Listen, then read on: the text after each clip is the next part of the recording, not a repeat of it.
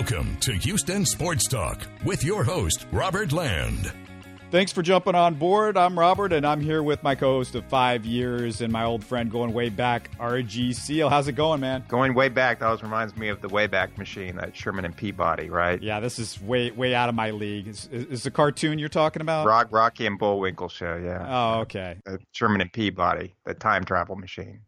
It's called the Wayback Machine. Way back. We go way back. Well, let's go to a little bit forward in the calendar, and I just want to ask you, you ready to watch first-round Rockets playoff games on your couch with LeBron in a few weeks?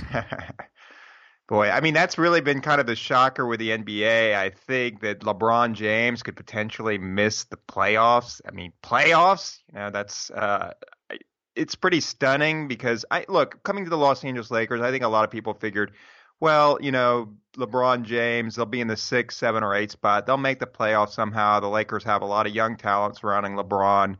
They brought in some veterans. And once LeBron got back from his injury, remember they were above 500 when he went down. People were just kind of expecting, some of these other teams will come back down to earth. Well, now with a limited amount of time to play and the Los Angeles Lakers, as I'm seeing it, what are they, 5 games back in the loss column from the number 8 spot? I mean, they're literally going to have to play perfect basketball over the last few weeks of the season. They still have a very tough schedule. I don't put anything past LeBron, but I mean, pretty much, everybody stick a fork in him with the Lakers. But I would say the same thing too. I mean, at this point, but it is LeBron.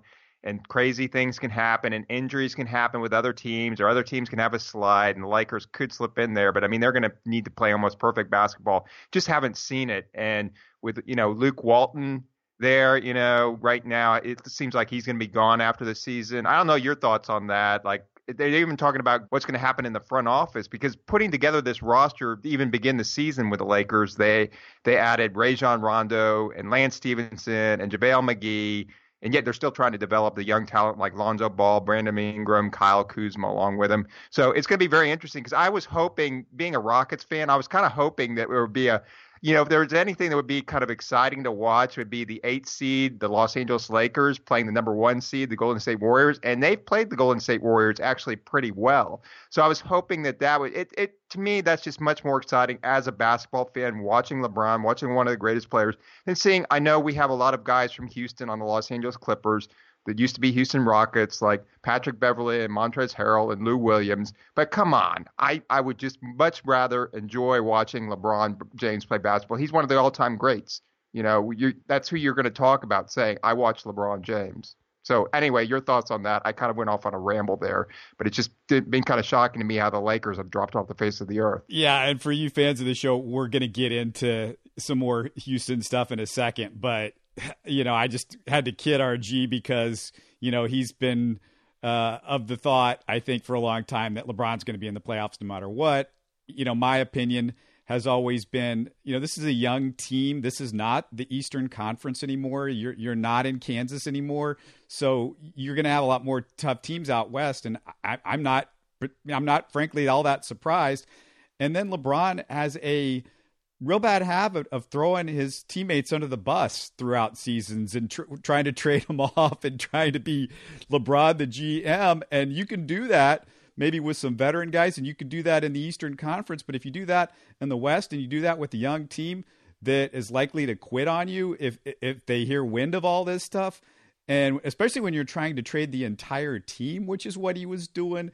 I mean, these guys are not known as defensive guys anyway. The only real defensive player that they had of the young guys was Lonzo. And then you had all those weird guys that they got in the offseason, which RGI told you it was stupid. All these guys that they got, you could find guys on 1-year contracts to play with LeBron that were better than the guys that they had playing with them. And they threw all that away. They even like somebody like Zubats that was starting to give them some good playing time. Or, they've made some look, the Lakers are not a well-run team anymore, and they haven't been a well-run team for several years. And we can't assume that Rob Pelinka and Magic Johnson, who've never run a front office in their life, were just going to walk in the door. I mean, Magic Johnson, look, great guy. He would be my number 1 pick of every player in NBA history to have on my team. I would pick him number 1. But, he did have a talk show that didn't go all that well, and he's had some other issues. So, and Rob Pelinka, he was an agent. Like, I don't know what he knows about being a GM, and none of this surprises me, frankly. Well, I will say a thing. I don't think that I think that he'll be back with the Lakers next year. I mean, look, the guy brought in LeBron James over the offseason, and still everybody said, okay, LeBron's going to go to Los Angeles. He wants to embark on his entertainment career and do that, and he was kind of like destined to go there. But still, somebody had to close with him, and Magic Johnson's one of the best closers in the business. He's been running the Dodgers organization as, one of their brought in by the Guggenheim Group, the ownership group, and Magic Johnson over there. He's had very successful business enterprises. You're right. He did have the failure with the talk show and some, head coaching of the Lakers. But, as far as a basketball guy, that he knows basketball. And I think it's really more, but there is some blame to go there. I do agree with you as far as what Magic Johnson and Rob Pelinka did during the offseason and how they addressed the team and bringing in a lot of these veteran guys who are kind of like short-term fixes, who also are maybe some of the best team guys and guys who would help out with grooming younger players, because the Lakers, really, their future is going to be even just developing their assets. The old Daryl Morey thing, develop your assets so that you can flip them for something better. And that's what they were trying to do with Anthony Davis. And that whole thing got public. So everybody knew that the Lakers were trying to trade basically their whole roster except for LeBron in order to get Anthony Davis. And now they still need to go out and get some players. But you want to have Magic Johnson there for free agents. Because remember when they had Jim Buss, Jim Buss's son, Jerry Buss, and Mitch Kupchak there, they just weren't getting free agents. Maybe they won't get them, but they've already proven, hey, we've gotten LeBron. LeBron will be here. He'll be able to, meet with free agents too, along with the Lakers brass. And Jeannie Buss running the organization, a lot of people have more confidence in her. So I think they have some positives going there, but they might make a switch at the GM. Rob Pelinka, like you said, didn't have the experience coming in. So I think that there could be changes there coming for them in the offseason. Not only with the head coach, LeBron's going to have a head coach that he likes and wants to work with, but also potentially in the front office, because they've got to, send a signal, organization, everybody be on the same page, moving forward, adding free agents, making trades, improving the Lakers. Because look, LeBron, we've seen this with Chris Paul with the Rockets, getting in kind of the twilights of their career. You want to be able to win right now. And the Lakers' plan has always been for after this season. So they've got a lot of work to do. All right, we're gonna talk a little bit more Rockets later, but just want to remind everybody, if you're new to the Houston Sports Talk podcast, we welcome you. We hope to be your antidote to traditional Houston sports radio. What I love about podcasts is you can listen anytime you'd like. You can pause or rewind if you get distracted. If you're getting into our conversation while you're driving and parking somewhere, you don't have to stop moving. You just take us with you to the grocery store, the gym, or wherever you're headed. And RG, one thing we've tried to do that's different from what we hear on traditional sports radio is make this family and female friendly. I'm not a fan of frat boy radio and judging from the crowds at sporting events. Everybody loves sports, so why would you be embarrassed or even reticent to listen to Houston Sports Talk with your kids or your wife? So we hope, RG, I hope that that's something that we've brought, a little bit of civility, I guess, to the Houston sports radio scene. Yeah, and you can always bleep us out, right, if we say something that needs to get censored, right? So yeah, we try to keep it clean as well. Yeah, I mean, we're not dropping F-bombs is what I'm saying. No question about it. And, before I move on, just a reminder to take a couple of seconds. We always remind you at the end of the show, but give us a 5-star review on iTunes. We'd really appreciate it. And if you missed it, you might want to download my interview with Astros legendary voice Bill Brown from a couple of days ago. We always love having Brownie on the show, so go check that out. And since I've got a Rockets guest lined up in tomorrow's podcast, we won't talk quite as much Rockets. And I want to start this with the Texans anyways, because they made a couple of splashes this week. It's about to really heat up with free agency. On Monday, NFL teams can start negotiating with unrestricted free agents. And at 3 p.m. Houston time, Wednesday, you can start signing players. And RG, I know Texans fans are celebrating Jadeveon Clowney getting the franchise tag. The fan base doesn't want to throw a lot of guaranteed money at Clowney. But as our friend and Texans beat writer John McClain pointed out, the team can still negotiate a long-term deal with him as this process moves along. That's, I think, the likely scenario. Also, as Troy from TexansCap.com pointed out, they've got until July 15th to sign an extension. So, that I think is still very likely to happen. That's probably the likely scenario. I'm not sure that I'm in agreement with that. I mean, the franchise tag I could see for year to year. And I look, if Jadeveon Clowney, you could get him for long term and it was a good deal, but he wants Khalil Mack money. That's what he's talking about. And I just don't, to me, that there's a certain price that you pay for this player. Look, we've seen him on the field. He can be exceptional, but he's also had periods where he's disappeared. He's getting older. He had that knee surgery after his first year in the NFL when he hardly played his rookie season because of that. So you have to just wonder, like, long-term, shelling out a lot of money to somebody. But, I mean, he's played for several years without the leg injury. I don't think that's a factor anymore, to be honest with you.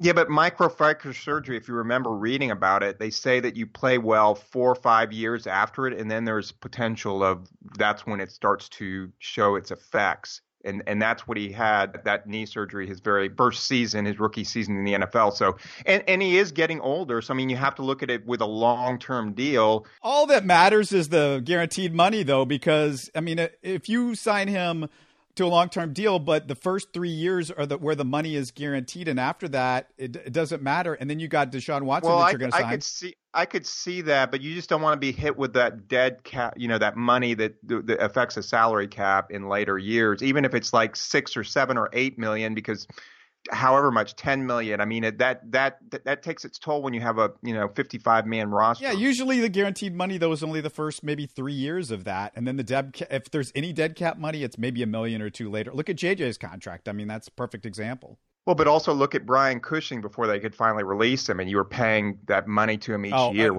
They could have released him well before that. They kept him around, to be honest. Yeah, but I mean, still, it would have counted if you look back on it. Wasn't it 5 or 6 million under the cap?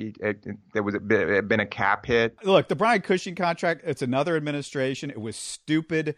It was because he was Brian Cushing, whatever that means. But I'm saying, but even to have like Khalil Mack money for Jadeveon Clowney, or he's not J.J. Watt either. I just don't pay him that type of money. And I think you have to sometimes say, I'd rather spread it around at other positions than pay this much money, no matter how. Look, the guy's a great talent, but you have to say, this is what I value him as. This is what he's worth. And if he's going to go for more than that, at least franchising it and you're trying to win this year, I can understand that. And if, like you said, if it's front loaded and short term, I just would have to see the contract. But I mean, and I have to see how they do it. But even you don't want to even be with a lot of it. You want to be able to have flexibility. I've just seen the way that teams win, like your New England, your successful franchises like Seattle, your franchises like Pittsburgh. They're okay with saying goodbye to certain guys. They sign a few of them and they say goodbye to others, and they fill out their teams with depth. And I would just rather be able to have that depth on the roster. Well, the franchise, though, RG, works fine if you got a player that is like willing and they understand the business side and they don't get pissed at you. But there could be backlash with Clowney. That's what you're risking by saying, well, we're just going to franchise him. I mean, I don't know if it's going to be a Le'Veon Bell situation, but that's the risk. Well, then if it is, then it's a guy who's, that's another thing you have to take into consideration too. That is this guy really a team player? Is this somebody that you want long term? Because I know that if you franchise certain guys, they just say, I'm suiting up, I'm getting paid, I'm one of the average of the top salaries at this position, and I'm going to go out and do my best. And then when I am a free agent, I'm going to go out and get the money that I merit, instead of like the people that look at it like, oh my gosh, they did a disservice to me. I'm going to sit out. I'm not going to play. I'm only going to, when the bell rings, that's when I'm going to start playing. That's been the problem with Jadeveon Clowney in some aspects. He's not always fully motivated. And, if that's going to be something that gnaws at him, that's another thing that's going to make me kind of question long-term money and dollars to him. And look, I love watching the guy. He's an exceptional athletic talent. When J.J. Watt was out that year, I mean, defenses had to plan around him. They still do. I'm just telling you my concerns with these long-term contracts and the money allocated to them. And I would just, especially knowing that I want to sign Deshaun Watson when he becomes available, and he's going to command a lot of money.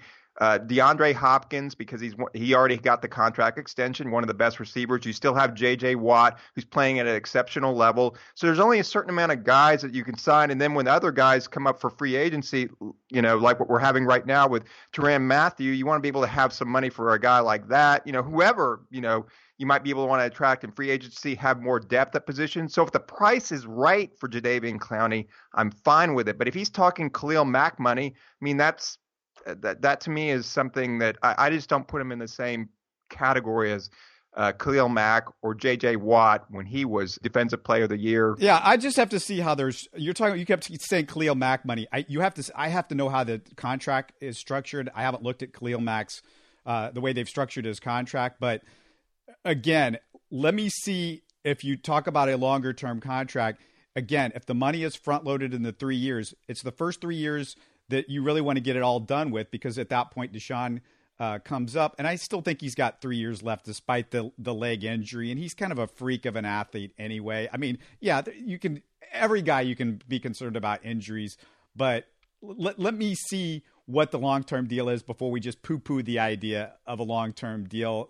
Let's get to the other move the Texans made because they released former first-round cornerback Kevin Johnson, which, for most people, it's a no-brainer. It was the last year of his deal. He was due to make $9 million. It wasn't guaranteed. RG, they can still re-sign him at a much cheaper number, but this was an easy call. He just couldn't stay on the field. He missed 29 games over the last 3 years, 29 games. Yeah, unfortunately, he's been pretty much a bust because he was drafted around the same time as Marcus Peters, right, with Kansas City. Of course, he's been traded to the Rams since then. But, Kevin Johnson he just has never been able to stay on the field. If you were to do what they call the redraft, I mean, the guy, would be a mid to late round pick and not a first round pick. So it's just, like you said, for the amount of money that he wants and what he is doing, what he's done on the field and his injury history, it was a no-brainer. The other thing that really stinks is, the Texans so badly need good cornerbacks right now. And, you could really use him. They drafted him in the first round, and you saw the real potential that he had after that first season when he played every game. So there was potential, it looked like, after year one. And then the injuries can't stay on the field. You can't stay on the field. I mean, the other Texans news, Kareem Jackson on Instagram says he's 99% sure his tenure in Houston is over. The Chronicle's Aaron Wilson says the Texans are negotiating with Tyrann Mathieu's agent and hope to get a deal done before March 13th. Not really a surprise with Mathieu. RG, I guess when I look at this, though, if they're not looking at Kareem and the Ty Mathieu thing doesn't work out because there are other teams already talking about coming after him. I mean, it's not just the Texans. There are other guys on the market. You just have to be careful. You can't put all your eggs in the Ty Mathieu. I think you need to keep the lines open with Kareem Jackson if the Ty Mathieu money gets out of hand.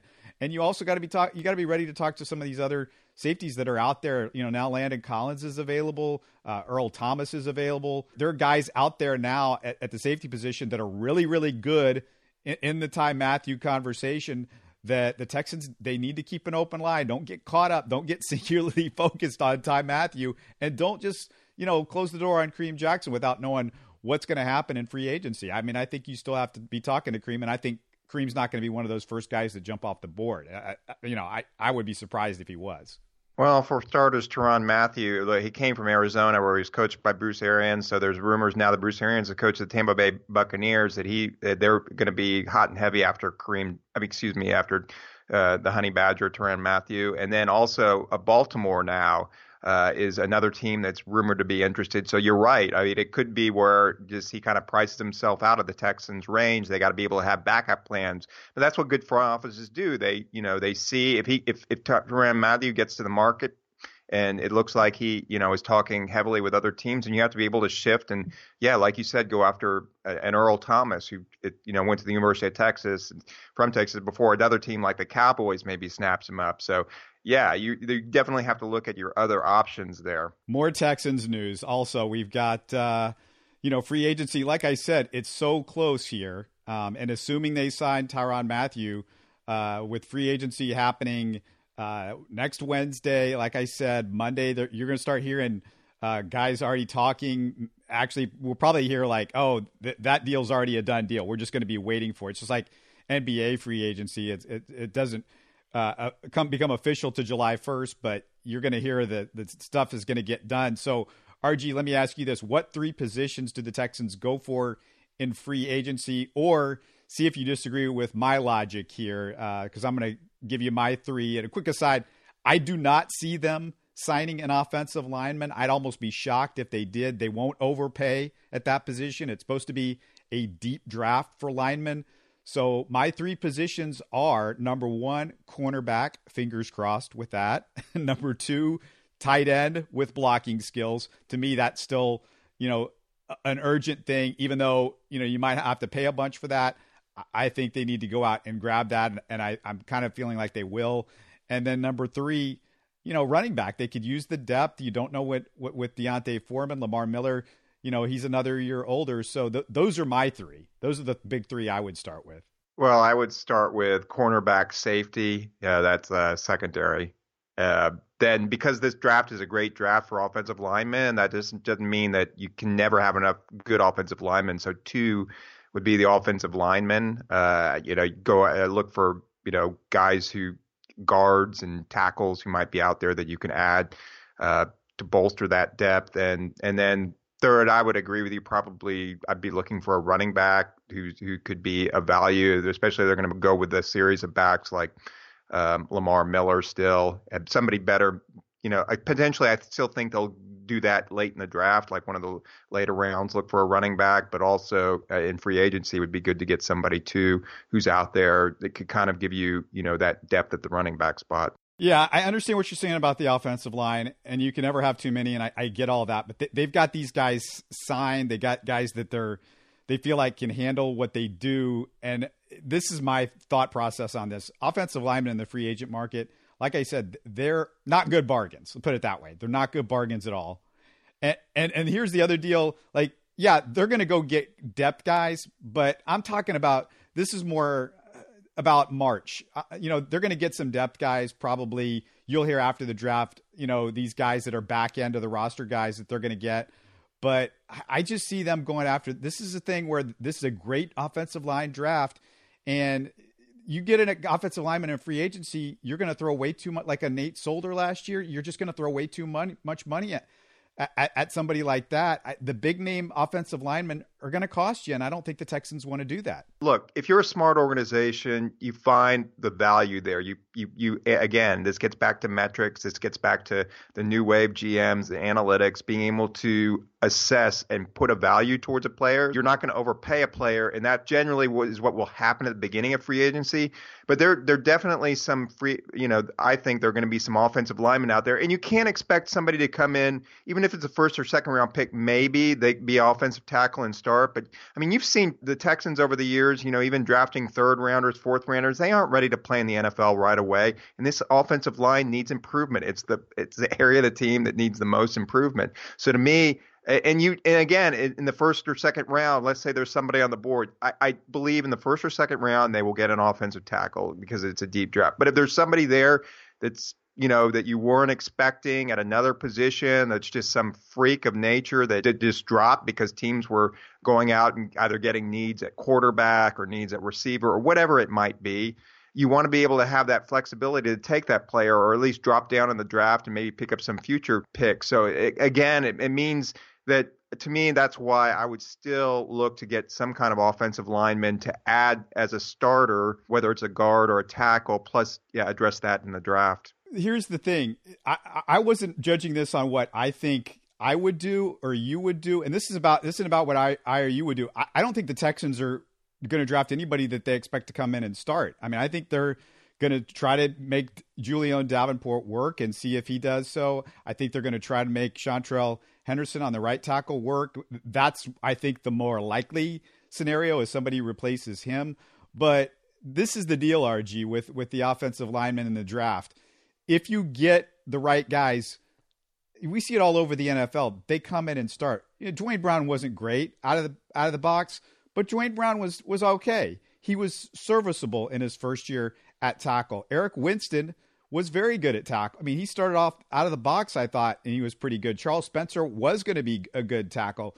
the ones that don't work out of the box and are maybe the guys that aren't ever going to be good, like Nick Martin or Xavier Su'a-Filo or some of the guys that the Texans and Rick Smith have drafted. But you can find those guys. I mean, we see it all the time, guys in the first, second, third round offensive linemen that could come in and they're ready to play. Are they going to be great the first 4 or 5 games of the season? Not likely, but I think at some point you can have a guy that comes in and by the end of the season, he could be really good. Well, I said that. I said you can find somebody in the first or second round that can come in and start possibly. But again, when they drafted Julian Davenport, wasn't he a 5th round pick? He was more of a project, and he's supposed to be ready now. But do you really have that confidence in him? I'm just saying that if you can go out and get a veteran at the right price who's out in and we don't know, again, the market changes in free agency from season.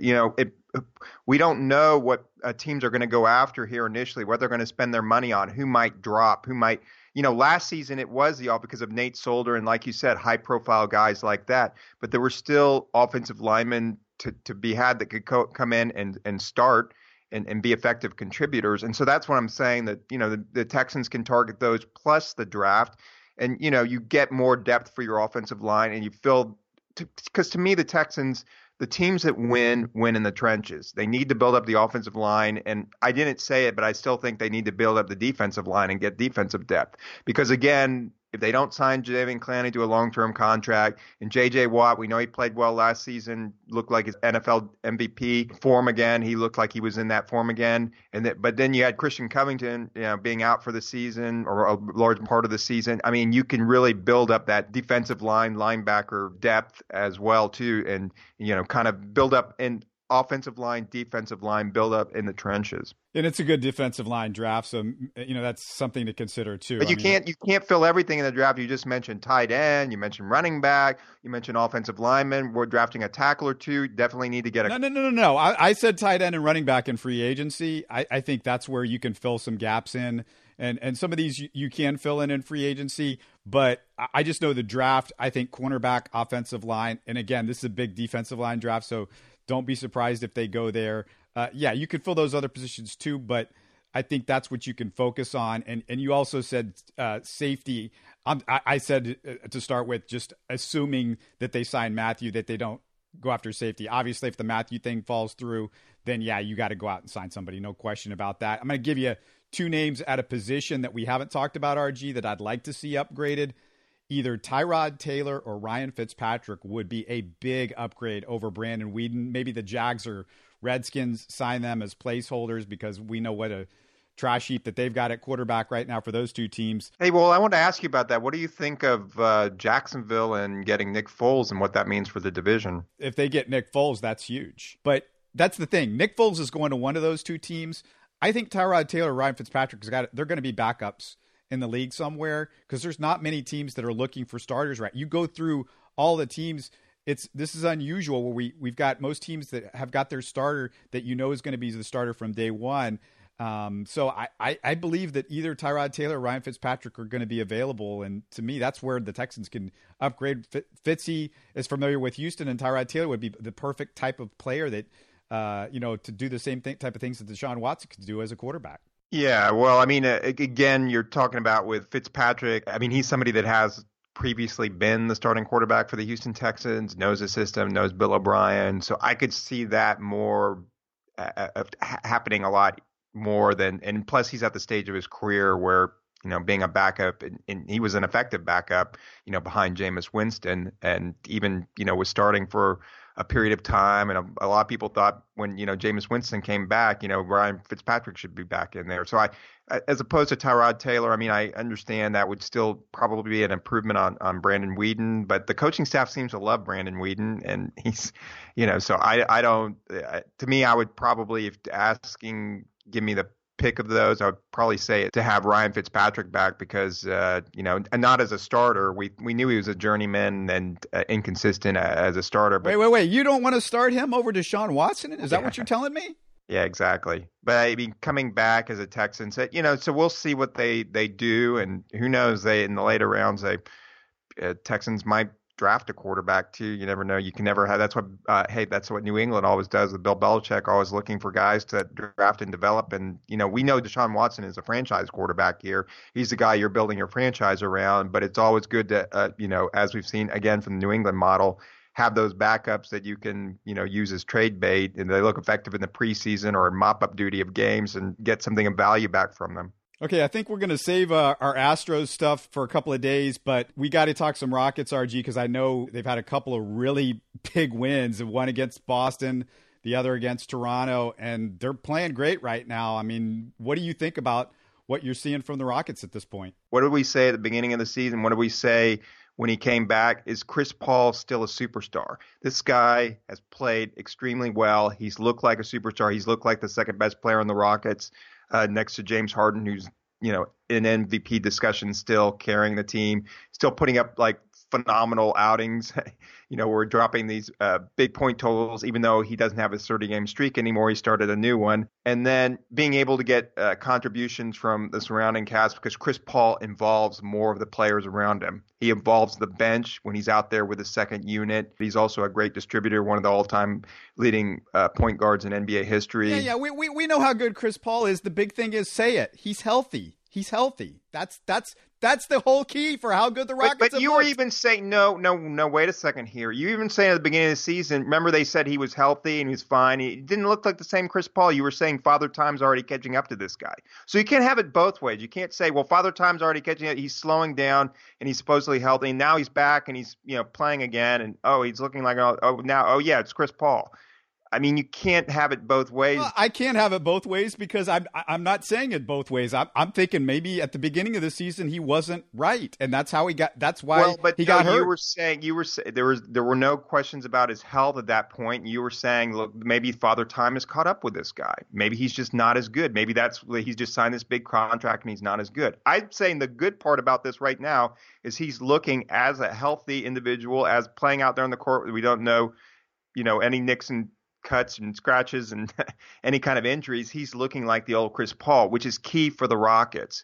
So, because remember, they even at the beginning of the season when they had Chris Paul out there and Clint Capella and James Harden last season, that was almost, the Rockets were invincible with that lineup. They weren't even the few times they had that in the beginning of the season, and they had that 11-14 record. So for whatever reason, they started off slowly, and Chris Paul and people were already saying, hey, he's not the second best player on the Rockets anymore. I'm just saying he's reestablished himself as a superstar level player, that number two guy, that Robin to James Harden's Batman. All right, you had some questions for me. Well, I had a question for you because you've always been so much it's a Daniel House. Every interview you do, every thing you always bring Daniel House up. My feeling on this is, even if he were to come back, and I want to ask you this, look, I mean, now that Eric Gordon's in the starting lineup, and they've had Kenneth Faried in the starting lineup when he's healthy, where would you still be playing Daniel House? To me, he maybe lost his opportunity. He lost his golden ticket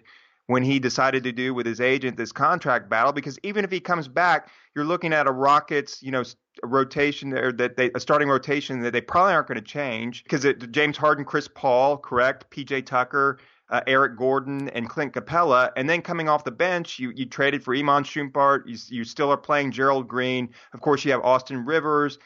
You have Kenneth Faried. I mean, 9-10 guys that you can play there. And then, Daniel House, yes, he was effective on defense. He was effective as part of the rotation. But we know how Mike D'Antoni is. What have you done for me lately? Do you still think he would be a significant 30 to 35-minute player coming back into this rotation? First of all, even if he's just 25 or 30 minutes, I don't care. I mean, to me, he's better than Austin Rivers. He's better. In fact, I don't think Austin Rivers has looked all that great since the first few games that he's played. Austin Rivers is not a good three-point shooter. He hasn't been a good three-point shooter with the Rockets. He's not good defensively. He's tough defensively, but with all the switching that you do, Austin Rivers can't handle that. He's too small. He's not great enough offensively to overcome any of that. And you look at somebody like Gerald Green, he's not good defensively. He's never been good defensively. We know this. But you have Iman Shumpert now that they traded for right before the trade deadline. Yeah, Iman Shumpert is not – first of all, Iman Shumpert's terrible offensively. Daniel House was shooting 40% from three.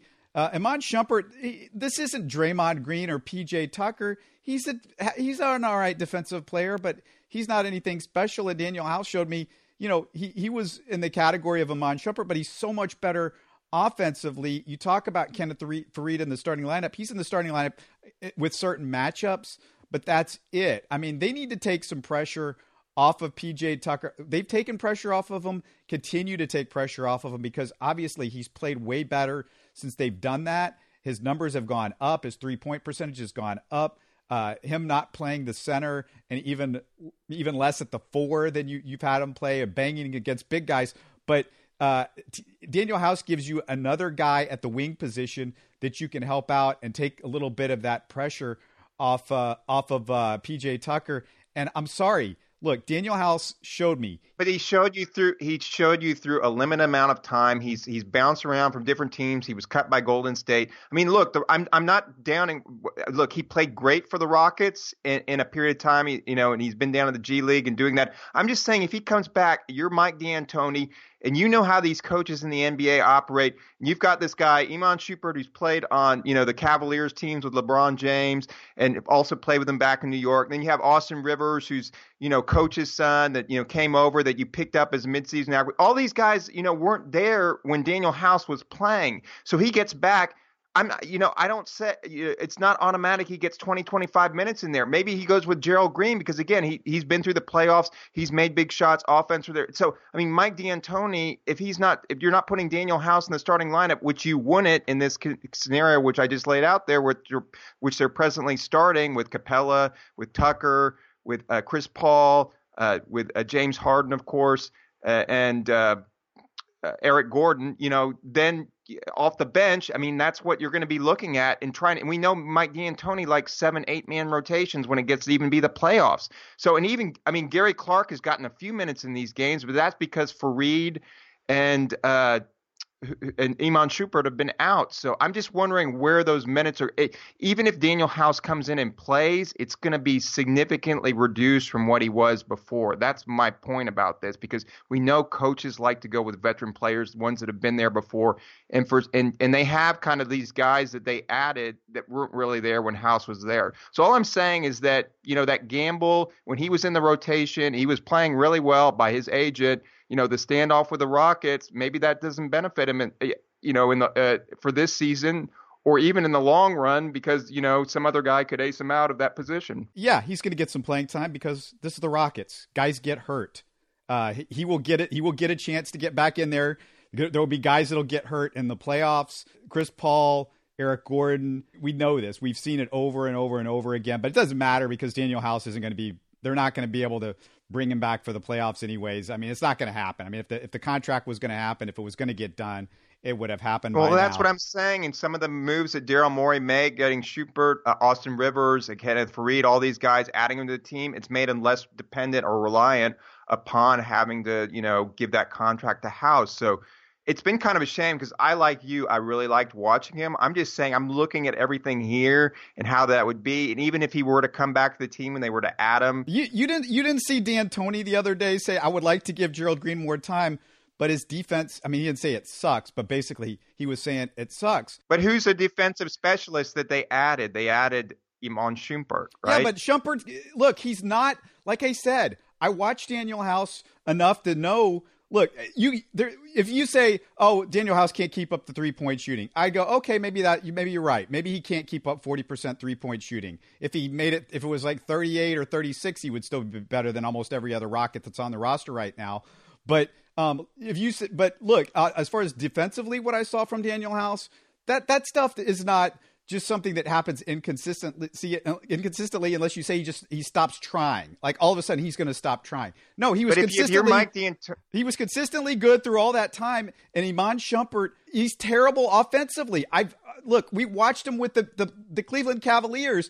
I don't care about his experience with Cleveland. You had LeBron James. But he also played with D'Antoni in New York, too, so he's used to the system, and he's been with D'Antoni as a coach before. I don't even think Iman Shumpert, if everybody's healthy, isn't even in the rotation. I don't even think he's even in the rotation when the playoffs come around. That's a fair point. He might not be. And I'm just saying maybe it's not a lock that Danuel House. Maybe they want to play Gary Clark. They have a little bit here too. I'm just saying that they have some other options besides Danuel House. That's my whole point here is what they did and removing him from the roster and the agent not signing the contract and the Rockets saying we're laying the line down here right now because we don't want future players to do this to kind of almost blackmail us to give us, for their kind of free agent, when we offer a multi-year contract to a guy who, we basically picked up after he was away from another team, helped develop that player. We want something in return too. If we're offering you a multi-year contract, if you're not going to take that, we're not going to just let you walk as a free agent and get some big contract somewhere else. So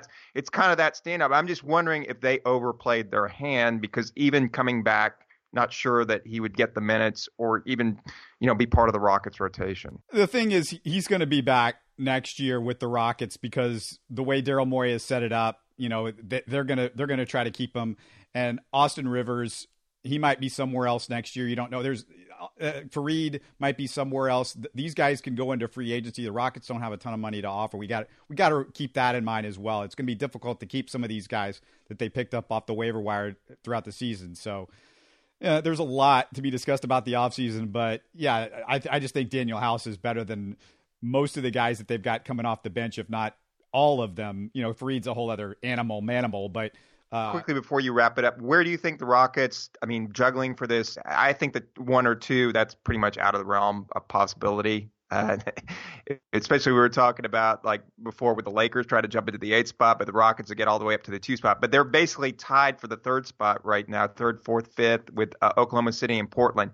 How do you like the Rockets in that mix? And of course, Utah's not very far behind them either. No, I definitely feel like that the Rockets still have a chance to catch the Nuggets. They're not too far behind the Nuggets where that's impossible. The Nuggets have a difficult schedule the rest of the way. They have the 7th most difficult schedule, whereas the Rockets have the 21st most difficult schedule. What about Portland? I was looking at their schedule. They've got a pretty easy schedule. Yeah, well, the Rockets are in a dead heat with them, and their schedule is equivalent to the Rockets. They've got about the 20th most difficult schedule. The Rockets have the 21st most difficult schedule.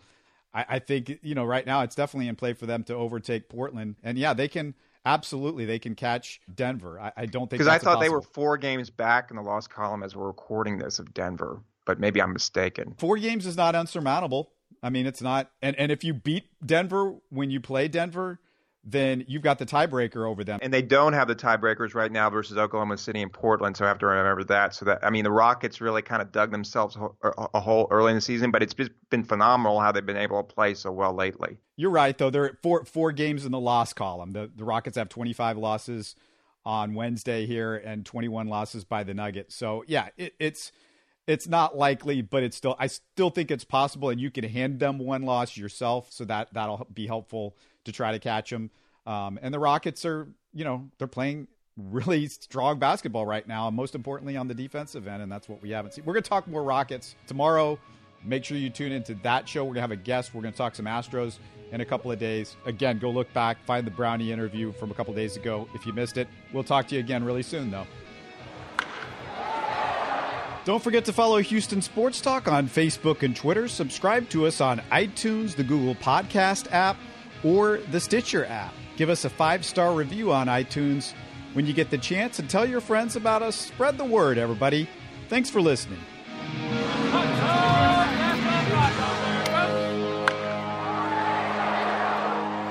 Hey there, I'm Max Friedman. And I'm Eli Blackwitz. We're hosts of Tackling the Texans, brought to you by the Pulse Podcast Network.